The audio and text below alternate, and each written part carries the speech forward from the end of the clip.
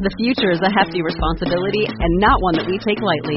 But then, taking things lightly has never been what Hefty is about. That's why we've created the Hefty Renew program that turns hard-to-recycle plastics into valuable resources like park benches and building materials. To participate, simply fill up an orange Hefty Renew bag with accepted items, tie it up, and drop it in with your regular recycling.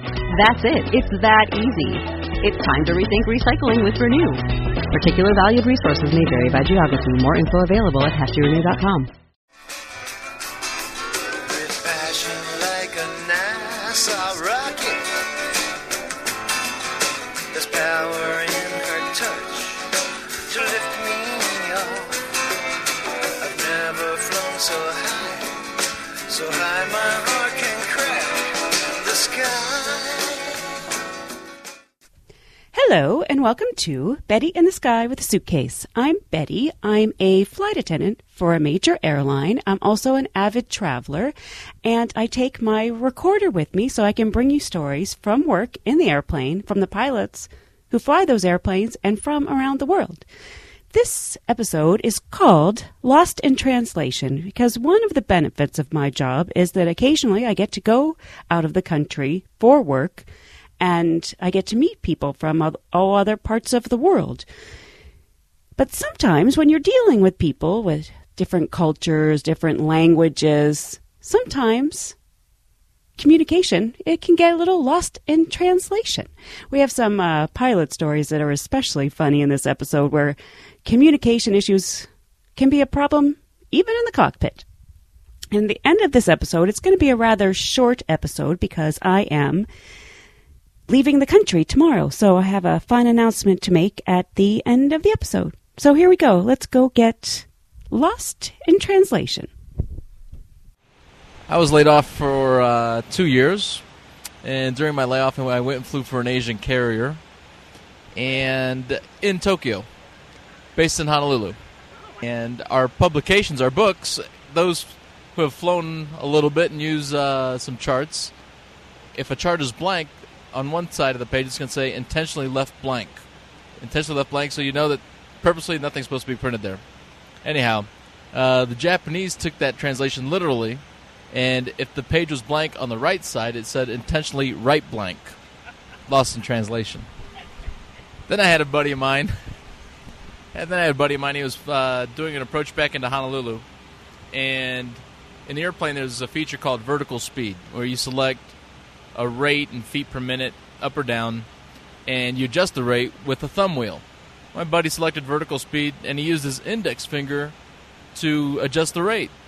Captain looks over him and says, Joe-san, thumb wheel, not index finger wheel. Thank you. We're coming across the Atlantic on an A310, and this guy was telling me one time they were making a crossing, and British Air was out in front of them. And, of course, their call sign is Speedbird. You might have heard this one, Larry. So anyway, What is their call sign? Speedbird, but they go Speedbird, of course, because they're very eloquent. And this is just to acknowledge the eloquence of the Brits and how they speak and everything. Well, anyway, out over the middle of the Atlantic, at least before we had SATCOM and all this other kind of stuff and GPS, but they don't know where you are. You're talking to a radio center that relays your position air traffic control.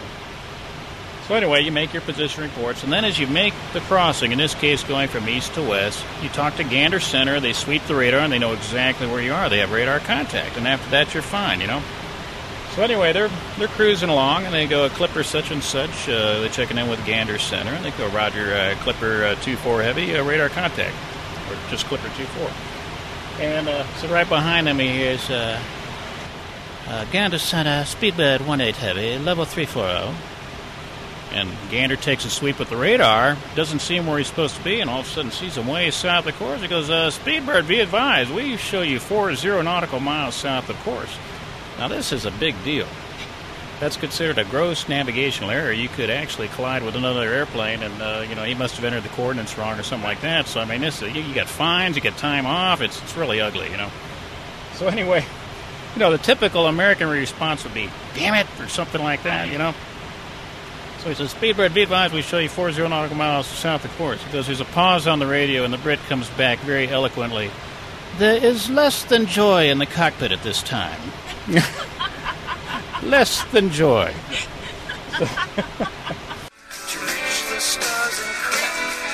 the sky. I was born in the Netherlands, and when I came to this country in 1962, I didn't speak very well English. So I started flying in 1968, and my native tongue was Dutch, so they tested me in English. That was my second language, quote unquote. So here I was flying in 1969. I was already an onboard leader right away, and these nice gentlemen going from New York to San Juan, Puerto Rico, were having drinks, and it started to drip above the seat. And I tried to water, and it was the air conditioning. But my English words get mixed up sometimes. So when they asked me what it was, instead of condensation, I told them that it was constipation from the plane. They must have thought I was really a dingbat, even though I'm not blonde, because they all four asked, why don't you get off in San Juan, Puerto Rico and go with us and stay with us? I said, I'm sorry. But then they corrected me and says, it's condensation, I believe. And I made the same mistake once. Instead of saying a concert, I say it was a corset. So A concert? Concert was a corset. So I was going to a corset in New York instead of a concert. So you do get a little tongue twister when you...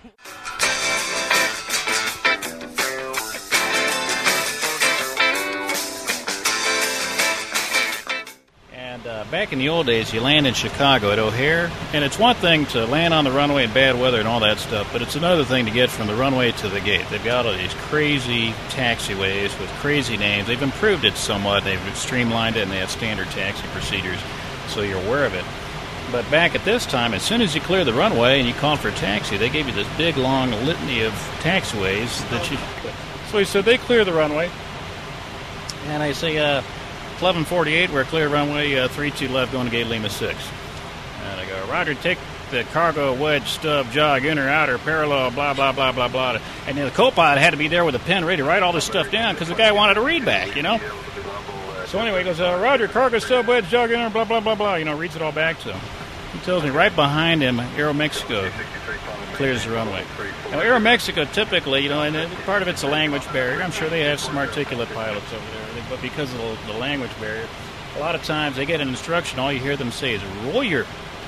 They say Royer instead of Roger because they can't pronounce their G's. Their G's are kind of silent, so they always go Royer. So anyway, Aeromexico clears the runway right behind him. Chicago ground, Aeromexico 148, we clear runway 32 left, going gate Lima 4. So, excuse the lousy accent here. So they go, Roger, Aeromexico, take the inner, outer, parallel, jog, stub, you know, blah, blah, blah, blah, blah.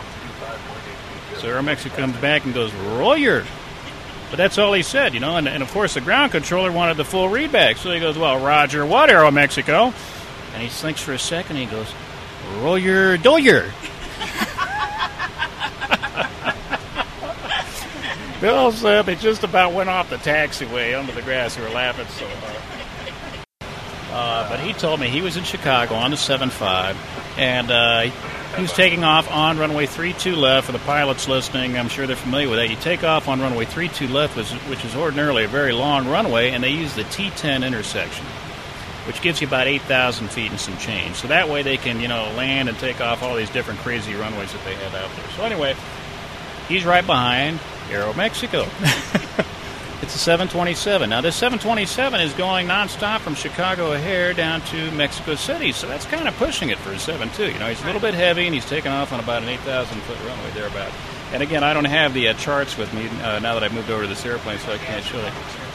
Yeah, do not have Chicago charts. So I was going to show this to you, but I don't have it anymore. I'm just checking out. This is my first flight on the 76400. But at any rate, he's falling behind Aeromexico, and you go around the curvy outer runway or outer taxiway, then you get on the parallel, and then he turns around, or you know, he's turning the corner. Aeromexico gets cleared into position and hold, which is a common thing. You get cleared into the runway to hold in position. They say Aeromexico 238 cleared position to hold runway 32 left, Tango 10 intersection, and the captain or whoever's on the radio goes, Royer, position and go.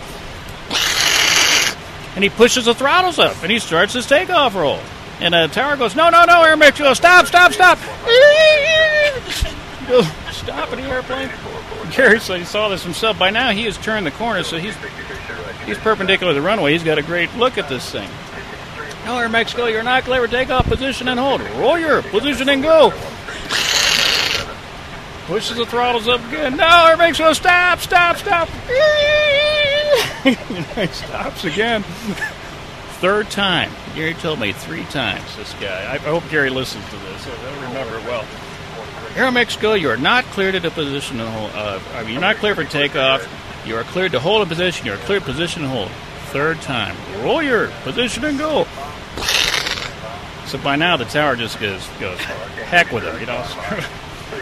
But now, you know, because of these 2 iterations he's already had of stop and go, you know, he's down the runway a little ways. And again, as I mentioned to you, he's heavy. He's going to Mexico City, and he's not on a real long runway. So he said, Gary's watching him, and he's rolling and rolling and rolling. And they rotate, and he sees the nose come up, and they're rolling and rolling and rolling. And then he just disappears into a cloud of dust, you know, and you see the swirlies coming off the wingtips, and he's right there in the ground effect. And the tower controller says, Aero Mexico, are you going to make it? And the guy comes back and says, I think so. And right behind us on the radio, now I'm in the airplane, I heard this. We hear Mexicana 222, we 50 our line. Roger Mexicana, hold short of taxiway uniform.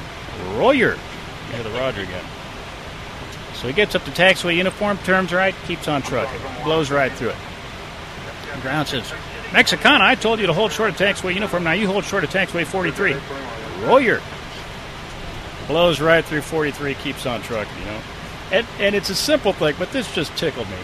Ground controller comes on and he goes, you know, really angry. He goes, Mexicana, I told you to hold short of taxiway uniform, and I told you to hold short of taxiway 43. Now you got to quit saying Royer and do what I say. And the guy goes, Royer. I don't know why that just killed me. Now, I said earlier that I had an announcement to make, and it's a personal announcement. I'm sure a lot of you are listeners to Fly With Me, which is Joe Dion's podcast at www.flywithjoe.com. And in that podcast, in an episode called I See Famous People, I told a few stories about going to and from Kuwait on military charters and how it was the most rewarding experience of my flying career. And I've got another trip tomorrow. So I'm off to Europe tomorrow, and then I'll be going to and from Kuwait, hopefully just bringing military home, but I don't know. I could be bringing them over there also. I'll find that out as I go, but I don't know when I'll be back. But I'm going to take my recorder with me and hopefully share with you some stories from the soldiers, and hopefully share with you also. I just gained so much respect and admiration for our military doing those charters and talking to them as they were flying home to the States. And hopefully I can share some of that with you on my next podcast. So I hope you'll join me again next time at Betty in the Sky with a Suitcase so we can travel the world together. Cloud nine is but an understatement. I'm zooming through the stratosphere right now. I've known no better time. It's such a blast to crack the sky. Crack the sky. Save big money on plant protection supplies. Now at Menards. Defend your garden with Triazicide Insect Killer. Its fast-acting formula protects lawns, vegetables, and many other plants. It kills more than 260 insects by contact, above and below ground. Choose from ready to spray, concentrate, or granular. Save big money on Triazicide Insect Killer at Menards. And check out our weekly flyer on Menards.com for all the great deals happening now. Save big